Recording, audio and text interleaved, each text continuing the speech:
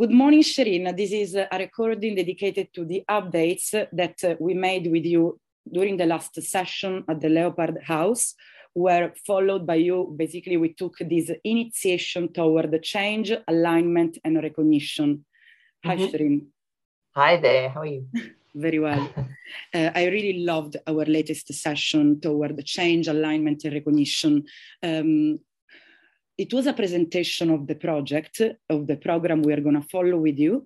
I would love to hear your feedbacks and your impressions regarding this session we made together. Yeah, it was, I really enjoyed meeting everybody. Excuse me, I've got, all of a sudden I have croaky throat. Yeah. So yeah, it was really lovely to meet everybody and to see, you know, just where everybody is. You know, it's quite interesting how we have an idea of what we think transformation is and where people are on that transformation cycle and aware also of the idea of, you know, there were a lot of people that didn't even think that there was a need. So it's just kind of really noticing what's going on and where we would want to make our lives better. Because sometimes people think that, you know, you have to transform all the time. Or, you know, if I'm not doing any sort of transformational work, then something's going wrong and something's wrong with me. But in actual fact, it really is, we're transforming every day. Yes. We just are doing transformation in a more conscious way. Absolutely. And I think that's the difference. You know, when we start to look at our thoughts and our feelings and what we believe and what we don't believe, that in itself, a moment can do a massive transformation. Somebody can say something to you and you can be shifted for the whole of your life. Yeah? Absolutely. What I noticed, Shireen, thanks also to the sessions, I basically joined you during COVID before this session, that with you, I realized, and we all should know this, that the change we want, we always project it on the external world. That's why we don't see anything changing. It's not about this external intention. It's about the internal intention. So the change we want to bring about in the world has to happen within us first, for us to be able to see it outside of us. Absolutely. And the thing is, the only way we know things aren't right is when we see, you know, the external validates our internal. Yeah. Yes. So we are the mirror of that. Yes. And so it's, you know, when we look at our life and we see, oh, well, you know, it seems very exciting. It seems lovely. But if you really look back at a period in time and where you're going, very often, a lot of us are still just roller coasting. And so and there's no depth. There's no depth. Yeah. And in actual fact, from a brain principle, the more depth we have, the better we think, the better we are able to analyze, the better we're able to stop enough and see the wood from the trees. So even if that were just the case, we would automatically be building very strongly a kind of mindset that would enable change to happen rapidly. So, but we can't do that if we're kind of moving in life and not really taking stock and then questioning and going a little into depth. Yeah, absolutely. Depth, it's what's interesting at the end of the day. If we stay on those superficial levels, we will never reach this awareness that we're looking for, and we will always have more questions than answers. Answers get in as soon as we go deep. Deep in many things, can be transformation, can be our own desires, can be depth. It's what gives answer. Yeah, and you know, it can be really just simple, like being curious, just being curious. You know, the other day I had a situation where my partner had encouraged me to have a little bit of pizza, and I'd had a nice lunch, and I was not hungry, and I'd had this little piece of pizza, and I basically, once I had it, I kind of thought, but I didn't want that. What was it that made me say yes? Yeah. You know, that's not a huge amount of depth, but it's enough for the brain to go, or enough for the soul to go, well, actually, you had that because there was a part of you that wanted to please him. And there was a way in which it did it for you. So I got curious about how that part kind of persuaded me to do what I didn't really want to do. And I think, you know, when you start to look at things with curiosity, one, it makes life a lot more fun. It's the interest. You start to get excited, but also you start transforming without even being aware of it. In fact, you will transform the moment you start to just question with curiosity. Absolutely. I believe curiosity comes from interests. So if we motivate our interests, we will reach this depth we're looking for too. Interests, yes, and curiosity. Yes, Shireen. An interest is really interesting, because if you think about the word interest, interest is about looking into, but it's also about putting interest in your bank, in your mental bank, in your emotional bank. So true. Yeah. So when you have interest, you're adding energy to the emotional energy to that storage bank that you have. Yeah. Absolutely. And so it's important to remember that we want to see this transformation as a change, not of who we are, but seen as an evolution of the moment. I remember during the session, Shireen, we talked about the difference between what and why, and everyone got surprised by this little element that was twisting, but that actually has so much power. Can we remind again to our friends the difference of these questions within our mind? How much does it change the approach to change? Yeah. Yes, this is really a wonderful. Thank you for asking that question again. We have in our body, we basically kind of got layers, and these layers have what we call markers, so we can get to them, and they're kind of like little containers that we have. So when we say why, very often we can't. The why goes to, it kind of spreads, almost like, you know, something you think about a resonant drum. It just goes everywhere. Yeah, and we can't get a hook on it. Now, sometimes we might, because it depends on how purposefully we ask the why. Which will then maybe direct the energy a little bit more. But when we have a what, a how, a who, we're narrowing it down so that it almost has a tag to that space. So if you say, well, what was it that you wanted to ask about? Or what was it, or where in this question, what don't you understand? People will often nail down where's the bit that they're missing. The bit of information. And so you can target that. And so, you know, it's kind of like we can bring all this information down to one or two. We can reduce stuff that we don't need to pay attention to, and we can focus on the stuff that we do. Absolutely. And the typical example that comes into my mind is first question, what do I need to change, or why do I need to change? The question with the why makes me feel so anxious. As soon as I ask with placing the word why with what, I go into the details, and immediately it's easier for me to formulate the reason why I want to change. It's incredible the power of the words we use to express or give structure to our thoughts. And also, as you said that, when you say with the why, when we're little, often when we're interrogated, we're asked why. And it's almost like a demand. Yeah.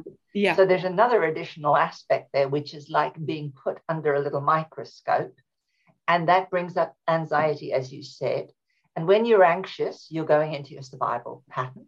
Yes. And so it's very hard to access the infinite wisdom that you carry. Absolutely. So asking the what opens up the wisdom, and it also takes down that it basically separates us from the problem, so that we can look at it.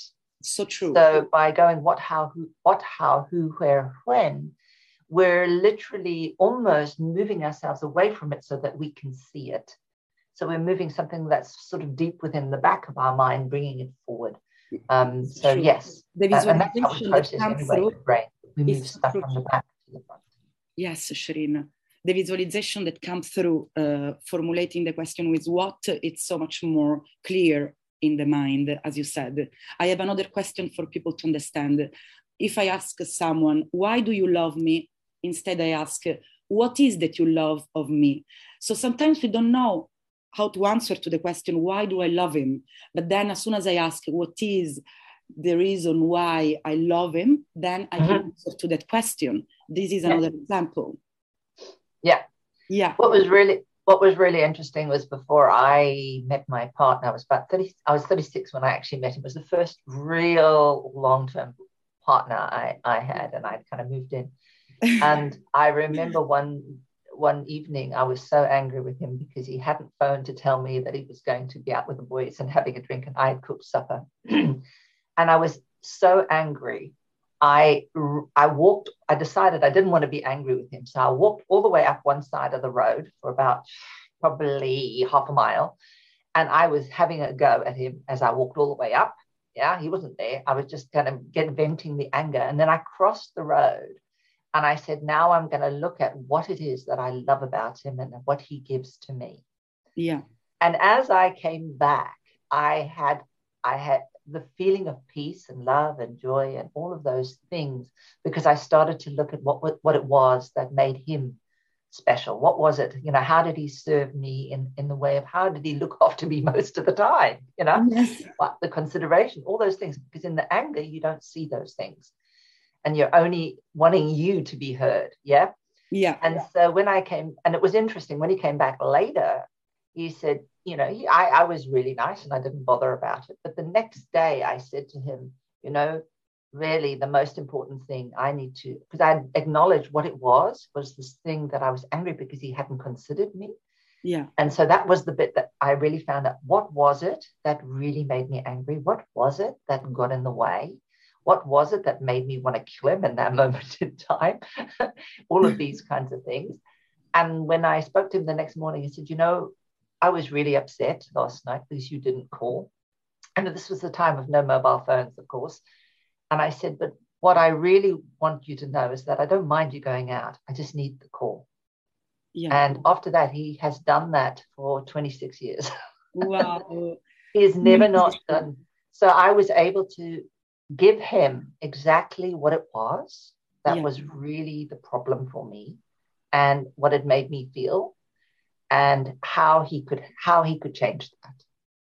And that was a really beautiful way of seeing, by doing the what instead of the why and going into all of that, I was able to really be very specific about how to shift and change it. Yeah.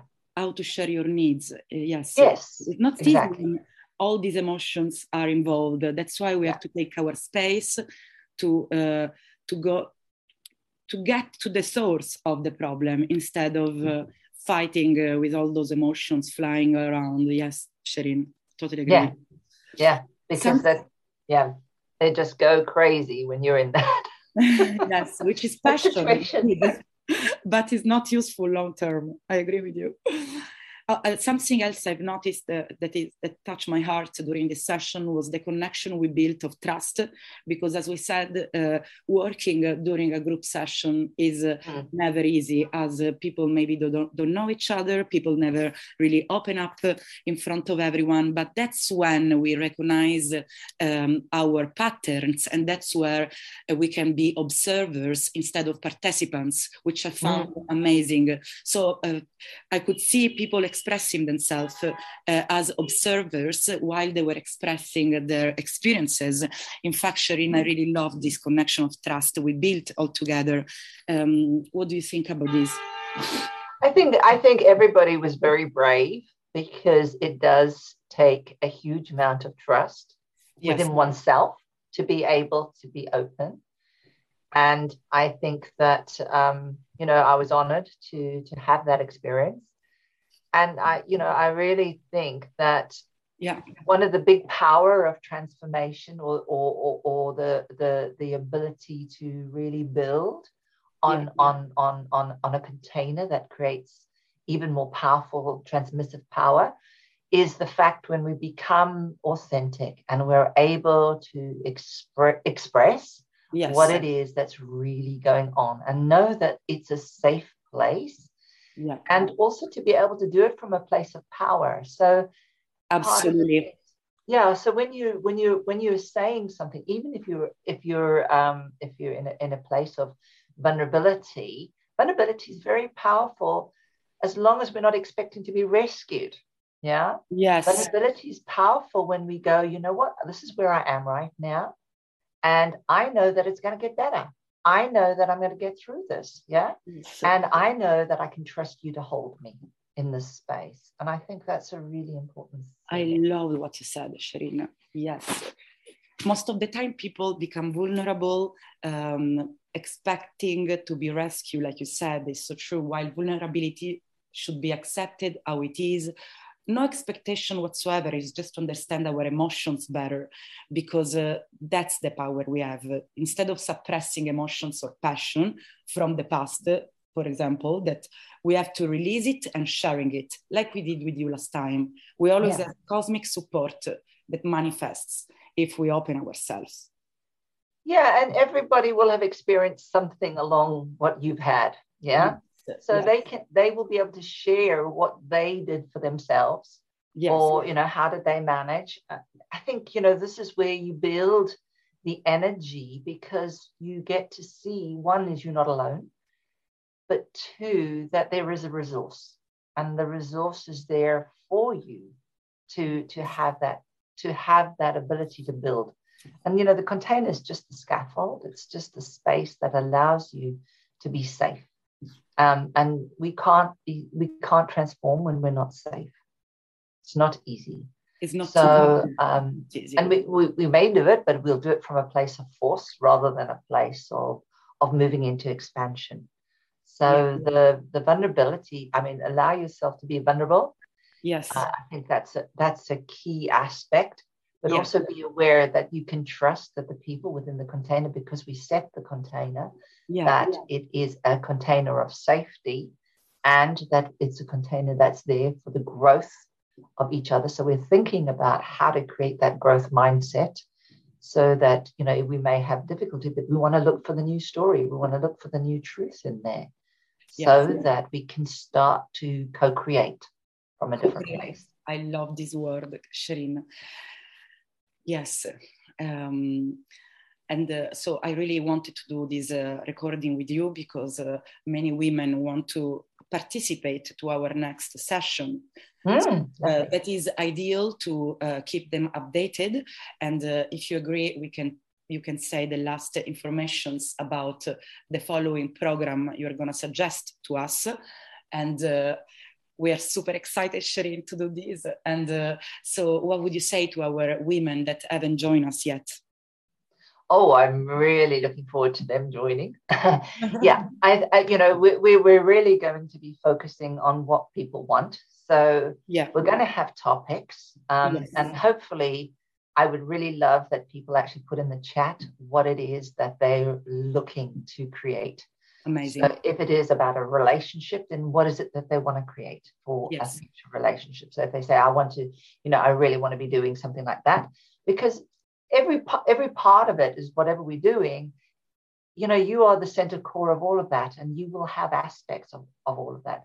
Some people will want to find a new job, so they'll be wanting to co-create that new life in a different way, or they want to make more money, but the thing is, at the core, it's the inside out. If you have a relationship where you have currency, your energetic currency going through you in a way that's most helpful, every field of you will shift. Yeah? Absolutely. So it's not going to be that, oh God, we're only doing love this week or this 4 weeks or whatever, that there isn't going to be, that's not really going to sort me up. But actually, love and money, there's a lot of things that are very related between love and money, believe it or not.